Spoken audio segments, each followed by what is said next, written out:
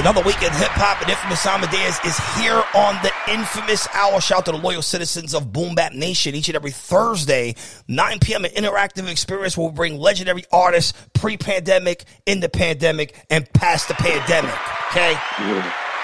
While your favorite DJs was going bookings now and they're in the strip club, I'm still here, and I'm still outside and inside at the same time, okay? And, of course, the Infamous Hour is sponsored by 97 Piff, the first ever fully organic can of butter infused with haze and hydro. Everything we do is 97. Okay? And speaking of 97, the gentleman that I have on the line with me, Freestyles was crazy. Tony Touch Freestyle, super dope. Hell on Earth Freestyle is probably one of my favorite joints. And I specifically remember the white label, me getting the white label for the Illuminati joint. Crazy in high school, okay? Imam Thug, welcome to the Infamous Hour. Check it. Yo. What's good, my dude? Thank you for having me, son. I appreciate you, man. No doubt. Appreciate you coming. So, new single out now, and, the fans have been asking, like, what's up with Imam Thug? Obviously, we had some dope conversation prior to this. The solo catalog is kind of not out there. You did a lot of features, but, what makes you come 2022, drop a new joint on them? Oh, man, just feeling the vibe, man. Like, coming from QB, man, it's just like, that spirit never leaves you, man. You know what I'm saying? We get caught up with our regular grind and stuff like that, and music is just like, hey man, you got to get back to this, Imam. You got things to finish, just unfinished business, man. I feel like I didn't want to cheat the game, man. I wanted to make sure I can deliver this album to the people, and more projects too. I got a lot of more stuff coming too. I know the fans are looking forward to it. So let's go back to the early beginning 90s. Hip hop was popping in Queensbridge, obviously, right? We had the KRS-One Shan battle, and then from there, once Illmatic came out, the whole entire culture shifted. And, me being from the Bronx, like hearing the stuff that y'all was doing, I was like, damn, I wish I was from Queens. I mean, it's just honest, the instrumentation, the stuff that y'all was talking. But talk about the early days in Queensbridge and what influenced you to get into hip hop. Well, no, the bridge was live when I was coming up, man. It was a real animal kingdom at the end of the day.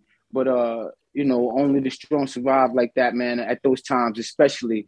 But I'm just saying that to say, the battles with MC Shan and KRS-One, like we liked the song "The Bridge Is Over." When the shit came out, we thought it was hot. Don't get it twisted. Like, we thought the record was hot. We was bumping it and all that. Not more than the bridge, but we liked that. We liked the record when it came out. But Queensbridge was just was a rich place, man, where a lot of real G's, man, was around doing a lot of real things, man, in regards to just everyday life in Queensbridge, man. A lot of different activities out there, to say the least. But I'm just don't want to get too crazy with it. But I love the bridge, man. The Queensbridge, man, is just, the most infamous, man. The mob said it the best, man. It's like the most infamous projects in the world, man. What we experience, everybody knows each other, man. It's like, you can't bump into one artist that don't know another who came up from that time, including Marley Marl and all of that too. Marley's sister was just telling me how she was just around. She was like, I was around your building the other day, like, stuff like me and Marlon was over around there. So, coming from the same block, just having little conversations like that the world probably would never even hear, So shout out to Bell and everybody, At what point, being in that environment, did you guys realize that you had something special? Because it kind of felt like 94 to maybe 98, almost every hot rapper in hip hop was coming from that area, right? Coming from this specific projects. And then you had, Nori coming from Left Rack. Obviously, Prodigy was from Long Island, but he's accepted as a Queensbridge artist. So when did you realize, like, damn, I'm really a part of something special? Man, well, I'll tell you something, man. When I came home from up north the second time, man, and, Trav was doing a 25 to life. He tried to catch me the first time, and, he caught me the second time. I was in Southside Jamaica, Queens, at my cousin. There's like a tragedy in the backyard. So I was like, all right. So he was like, yo, I need you to work on this with me, boom, boom. He was working on it already. But I was just doing like street team stuff, things like that I take a lot of pride in too, man. A lot of those guys that still tap in with me today, remember, you know what I'm saying, the street team epics. Who the fuck is Capone Noriega stickers? Who the fuck is Imam Thug? Who the fuck is Gaddafi stickers everywhere? You know, that was me facilitating that street team at that time, man. I had a lot of fun doing that. But it was just, you know, just me wanting to add on to what was happening, man. You know what I'm saying? It was a lot of things happening, man. Capone Noriega was being developed. You know, Trad was like, you know, I was like, damn, if I can get nice, then I know I can seal a deal for him. You know what I'm saying? You know what I'm saying? Just personally, you know what I'm saying? That was my personal view on it. And everybody kind of tapped in with it with me. Like, you know, Capone tapped in with it with me too, man. Like, you know, a lot of times, man, Capone spent together, man, and he, you know, I would spit something to him and he would tell me little things and I would take that in consideration and it would come out a lot better.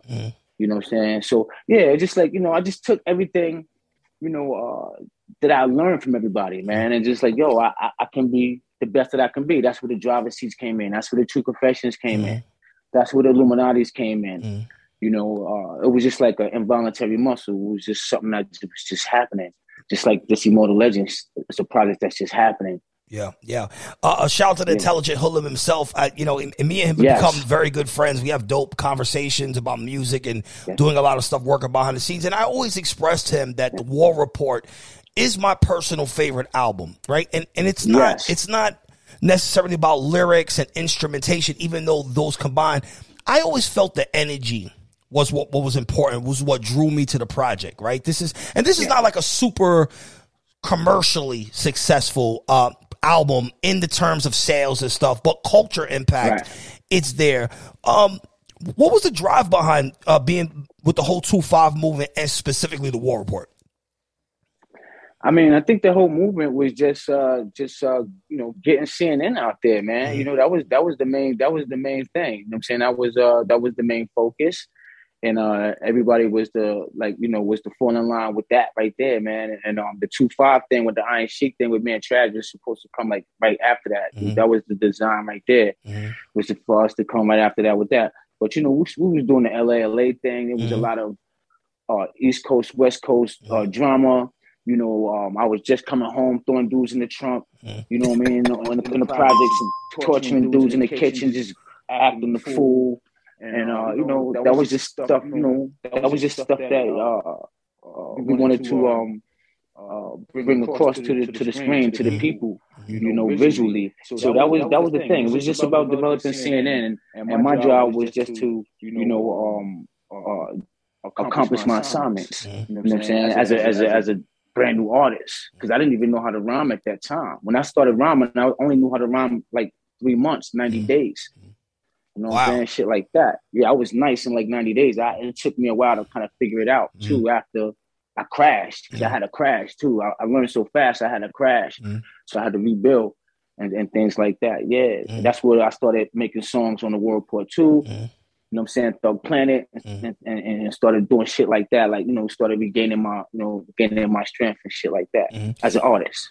I remember, and we were talking about this in high school. I remember me being in high school and getting the Normality freestyle white label, right? And you know, when I first received this record, you know, corner store. I mean, this is back block Bronx days. Like you're navigating to the Habibis to get, you know, the bootleg of the bootleg. So this is like third string of what I'm getting. I mean, this is real Bronx hip hop in the 90s. That's right. And when I first got the record, I thought it was a Nori record. Until obviously I got into journalism and I found out that it was actually your record with Tragedy. Why didn't we get a 2-5 you and Tragedy album or body of work? Because you guys were killing the mixtape scene and you guys were killing the freestyles. So what was the dynamic that it actually didn't allow it to happen? You know what? I don't think I can answer that question only because I wasn't really in control of the situation at that time. You know what I'm saying? So I wasn't really navigating the shit. So I didn't really know exactly, you know, where there was a lot of waves at that time, man. So I didn't know which way the shit was going to go and things like that. I wasn't the captain. So I didn't know which way it was going to go. You know what I'm saying? I wish it would have happened though, because I love the Illuminati shit. The True Confessions is one of my favorite songs. That was one of the songs that I spearheaded in my career. You know what I'm saying? Which is what I mean by spearheaded, I mean by I developed the tempo where the song's gonna go, like Driver's Seat. I wrote the chorus, I spit the verse, I set the tempo for where the song is gonna go. You know, the True Confessions is the same thing. I set the tempo for where the song's gonna go. Illuminati, I set the tempo for where the song's gonna go. You know, all of that type of shit. Thug Planet too. Set the tempo for where the song's gonna go. So, you know, I just try to utilize that energy in my own artwork, man. And I just don't have the answers for what happened with the decisions that was made back then. Yeah.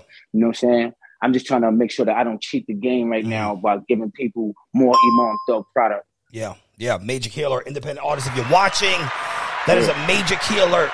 Also, one of the things that I remember in the mixtape circuit, I remember that they spelled your name. It was Imam, and then Thug was almost like an acronym, right? I remember it was like T.H.U.G, right? But you're not spelling your name like that anymore. Is that correct? What was the actual meaning behind your name? It was like truth, hunger, understanding, growth. Is that correct? Or? That's right. But I am spelling it like that right now. Okay. Right now, people know me right now as the immortal legend. Imam Thug, the immortal legend. I'm saying how I came back, you know what I'm saying, from the fucking grave, man, to produce an album like this. It's and spit it at a high clip, man. It's phenomenal. You know what I'm saying? I got the best quality of a sound on it with Steve Sola, different things like that, making sure that I can I don't cheat the people on the sound and how this project is going to be put together from A to Z. You know, so yeah, man. You know, I put my own money behind it. You know, I built my own studio. And you know, you can click. Yeah, you can ding that too. Ding, you know what I mean? There it is. Yeah, we can run it off. Yeah. There it is. Now, obviously, you talked about you spent some time in jail, and I also spent some time in the mountains as well. And one of the things that I took away from being incarcerated, what I learned that took me throughout my life, was I learned patience. Right, patience was the lesson from incarceration that I took. But you going through the revolving door. What was the one thing that you took from it, like personally, that you carry on a day-to-day basis?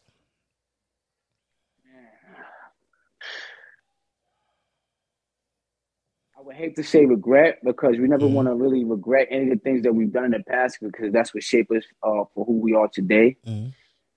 But I would say it just made me stronger, man. It made me able to deal with anything in this world. Yeah. You know, whatever I'm going through in life, I kind of remember a lot of the shit that I've made it through.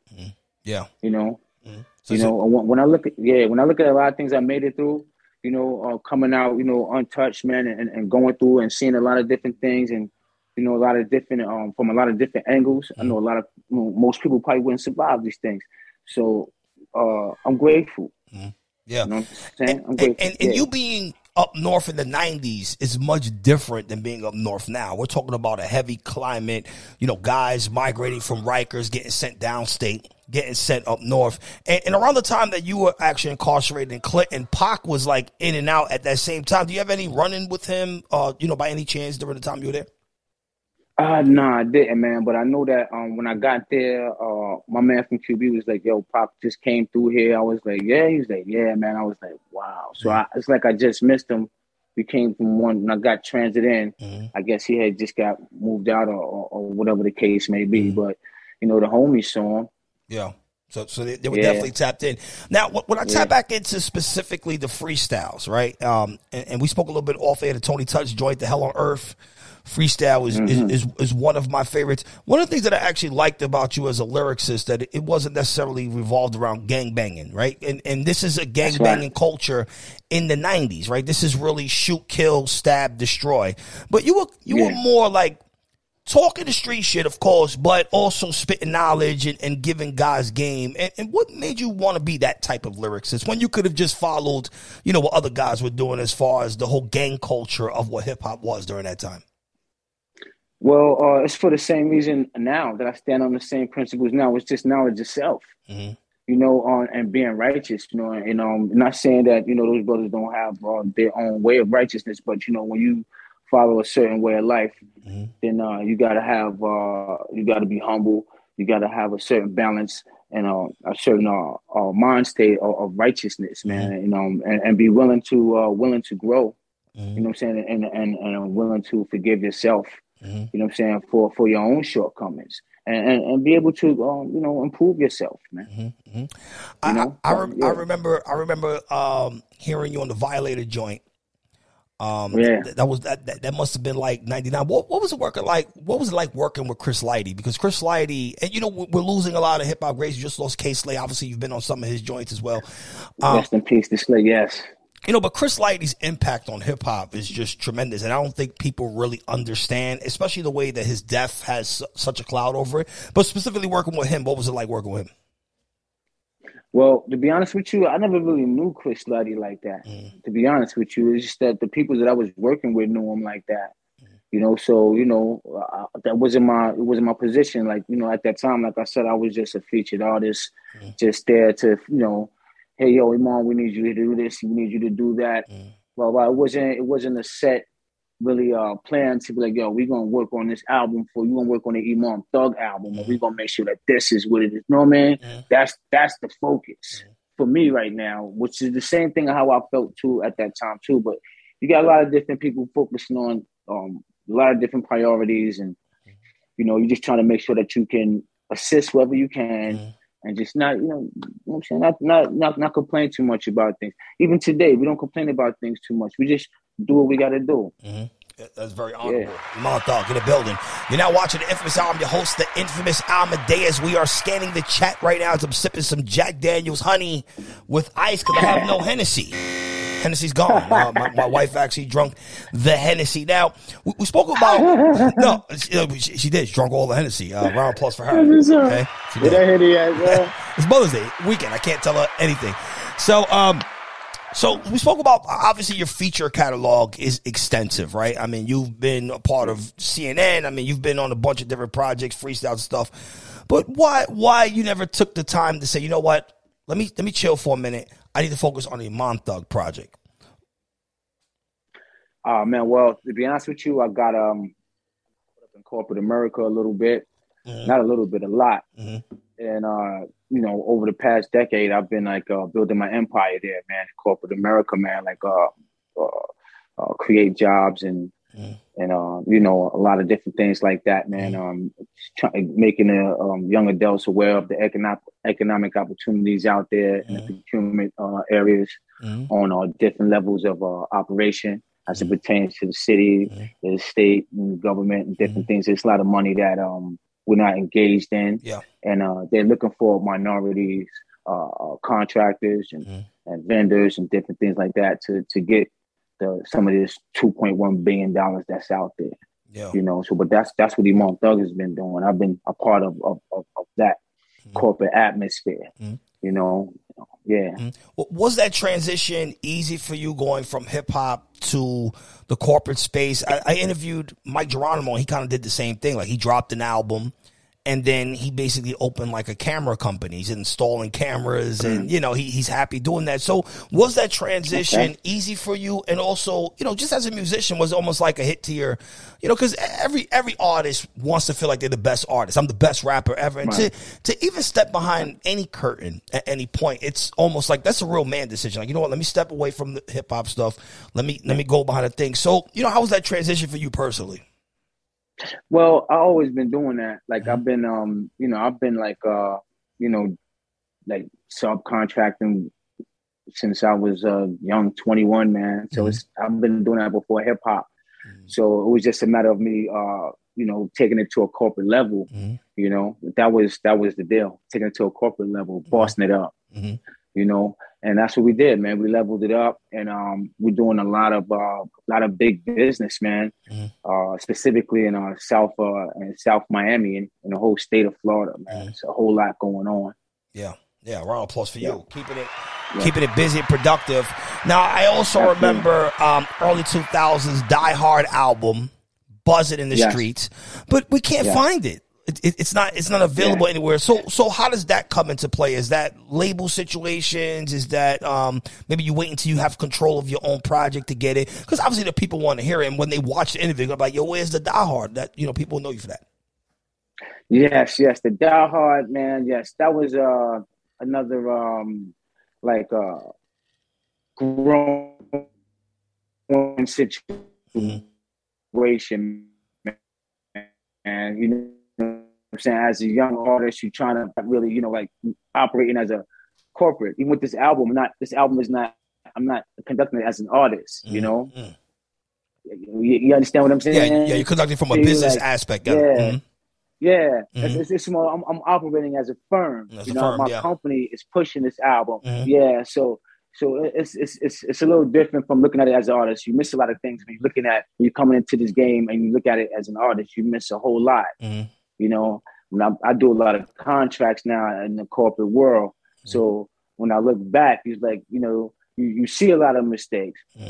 So it's a lot to learn from. That's all. It's just growth and development, man. That's all it is. Yeah, growth and development. Now, coming back into the hip hop space, we're in a much different time. The Infamous Hour, Boom Bap Nation, we have a real core fan base of, I would say, like 37 to 55, right? And our fan base, much like most hip-hop fans from the 80s, 90s, and 2000s, they have a habit of, instead of going to get the new Imam Thug project, they go back to True Confessions and hear you on War Report and some of the other stuff you've done. What do you think us as a hip-hop community, because you seem like a good person to ask this, what do you think as a hip-hop community we can do to re-engage the fans back into the new material that the legendary artists are dropping? I think that a lot of the new fans, man, are just also looking for new material too. We like the old stuff too, but we're looking for new material too.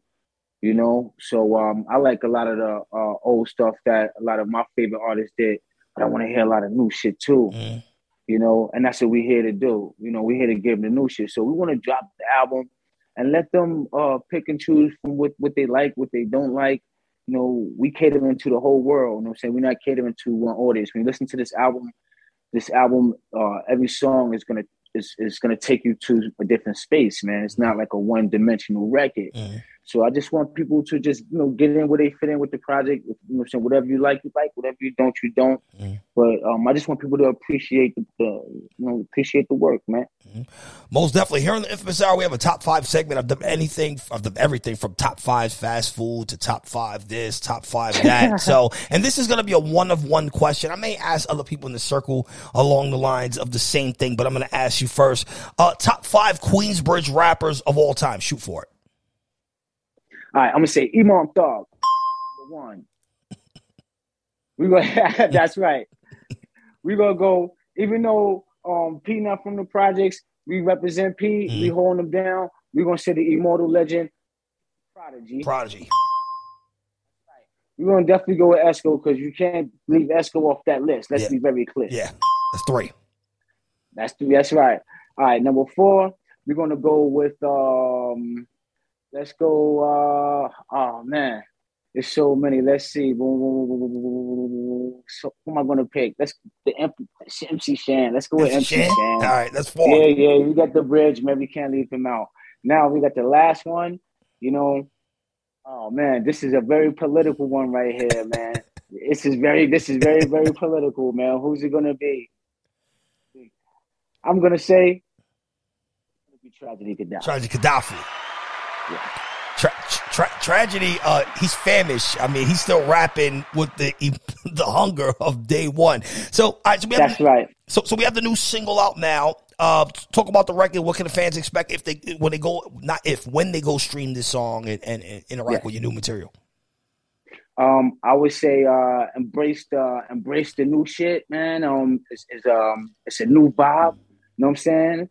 It's a new vibe. It's something that you can, do your 1, 2, 2, man. I know that the ladies are probably going to love it in the club and different things like that, man. The homies is like, man, the girls are going to love that. So we just here to make sure that everybody can just have fun with the music, man. So hopefully you can listen to it, have fun with it, you know what I'm saying, with your lady, with your wife, with your girl, You party with 6 girls, whatever you're doing. You know what I'm saying? This is that type of record. So me and my wife have a good time to this record. So I'm just saying, this is a dope record. That's all I'm saying. Yeah, and when can the fans expect the album? The album, we're looking for the album to drop on June 7th. Okay, June 7th. We have a date here on the Infamous Hour. Exclusive. That's right. Mixed and mastered by Steve Sola. Yeah. Major Key Alert. Now, in the time that you were in the featured circle, right, or just creating, was there ever an instrumental or something that you could have got on that maybe, you didn't, maybe somebody else jumped on it, maybe you didn't hand the verse in time? That ended up becoming like a classic. I mean, like, I think everything I heard I wanted to jump on, man, to be honest with you, man. Yeah. Everything. I was, every record that I had, I want to get on it. Mm-hmm. So, one of my favorites that I really liked was the Strange Fruit record. It was produced by Pete Rock. That was one of my favorite joints, man. I was there when that record was recorded in the studio, and I was like, damn, I wanted to get on that joint right there. That was right there. That was awesome. But that's one of my personal favorites that I wanted to get on. Yeah. Yeah. And also, while navigating in these circles, was there anybody from Queensbridge or just Queens in general that you felt had the potential to be a superstar artist, but maybe didn't get their fair shot?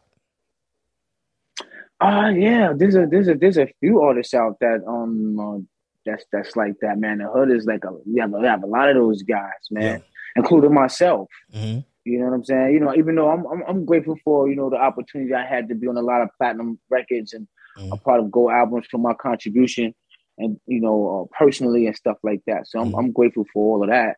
But the hood, we got a lot of artists that that are nice, that should be coming out, man. We got Ruck, we got Piff Jones that's out there scrapping right now. The list goes on and on, man. Nature, he could have, he had a great rise with the firm too, but he still, could have been great. You know what I'm saying? You got Wiz too. Mm-hmm. Wiz from the Bravehearts, all of that whole Braveheart camp, all of those guys, they did great things, but we all have the potential to be great. Queensbridge is full of greatness, man. Yeah. And one thing we're gonna keep doing, as a Queensbridge unit, is we're gonna keep putting out work, and we're gonna keep supporting each other, man. You're gonna hear Queensbridge artists on my record. You know what I'm saying? Whether it's Nas or whether it's Capone or if it's whether it's Ruck or we're always gonna be able to mix and mingle with one another. That's how I feel personally. Being someone who has both been in front of the mic, behind the mic, and working the A&R type of structure and promoting records, we have a lot of independent artists that's watch this show, that listen to me on Sirius XM, and they consistently looking for advice. So from someone who's been on both sides, like, what is the best advice that Imam Thug could not only give to an independent artist, but maybe the younger Imam Thug? I would say definitely focus on the business. Focus on the business. Being an artist is great, but you need to focus on the business. Because if your business is not being handled right, you're not really doing nothing. Yeah. You're not really doing nothing. It's the same thing on the corporate world, man. You got a lot of guys who, you operate with insurance, but you ain't got no license. You can't get big contracts. You're not getting, $3.5 million contracts operating that way. Yeah. You know what I'm saying? Mm-hmm. You're not getting $7 million contracts operating that way. $10 million contracts operating that way. Mm-hmm. So we just have to learn how to dot our I's, cross our T's, and conduct our business right. Mm-hmm. And be a great artist at the same time, man. Mm-hmm. It's a great marriage. Mm-hmm. So when the two meet, it's a great marriage, man. We don't know that in the beginning. Because a lot of things we don't know. Yeah. That's why we fuck up a lot. When we was younger, we ain't know a lot of shit. But now, we know things, and we trying to put what we know into play and see what happens, man. It's up to the people. We working on V12's album and right now too. He got some great music coming out. I'm working very closely with him on his new project, and Steve is mixing and mastering his project as well. And we're just trying to keep it QB. That's all. Are record labels making a mistake in 2022 by not implementing the artist development structure, right? Because it's almost like they're grabbing kids off of IG. You know, and as far as street culture has always been a saying, like when you get hot in your hood, they kind of, you know, piggyback off it. But, you know, our labels in this sense making a mistake because it kind of feels like obviously the music is being consumed faster, but the records are not lasting. Right. And a lot of that has to do with the development of the actual record. So is this a mistake and how can labels correct this structure? I'm not sure if it's too much of a mistake. I think that artists need to work more, you know, as with a business mind or with somebody who knows more about business. Mm-hmm. That's not caught up in the industry. Yeah. Yeah. That's the thing. Yeah. You know, you don't want, you know, if you're working with a bright mind mm-hmm. outside of the industry that can consult with you and give you a solid information, then you can move a lot better with your decisions mm-hmm. inside of the industry. Mm-hmm. You know, so my advice would be try to have somebody to work with you that's not too much caught up in the industry that can advise you. That's an intelligent person. Most definitely. Final question, Imam Thug. When it's all said and done, what is your legacy? What do you want to leave? I mean, obviously, you're not done writing this book. There's still many chapters, but what is your goal as far as the impact you want to leave on the culture, hip hop, and the people who like to listen to you? My goal is just to, to satisfy the people, man. I just want to be an artist that was known to give the people everything that he had. Yeah. You know what I'm saying? That's it right there. Mm-hmm. Imam Thug on the Infamous Hour. If they want to follow you on social media, where can they follow you at? You can find at Imam Thug _QB. You know what I'm saying? And you can also follow me, you know what I'm saying? You can catch me on Facebook, man. We all over the place, man. You type in Google, you find us all over the place. But we out here, we working on new projects, new material. We got the album release party. We looking to get going in Tampa with my man DJ Cap. So, we're going to bring some people out. You know what I'm saying? If you want to come out, I'm saying we can get you out too, family, and make sure you're in a good space. Of course. You know what I'm saying? Come out and have a good time. You know what I'm saying? That's right. It's about hospitality, man. Hospitality and Hennessy. And Hennessy. This is the Infamous Hour. I'm your host, the Infamous Amadeus. Make sure you listen to me, Sirius XM Shade 45, every single Thursday, noon EST for the new hip-hop boom-back classics, and 3 p.m. for the throwback classics. Make sure you subscribe to the Infamous Hour. Follow myself, follow Boom Bap Nation, and follow Imam Thug. Till next time, stay safe, stay productive, and stay COVID-19 free. See you then.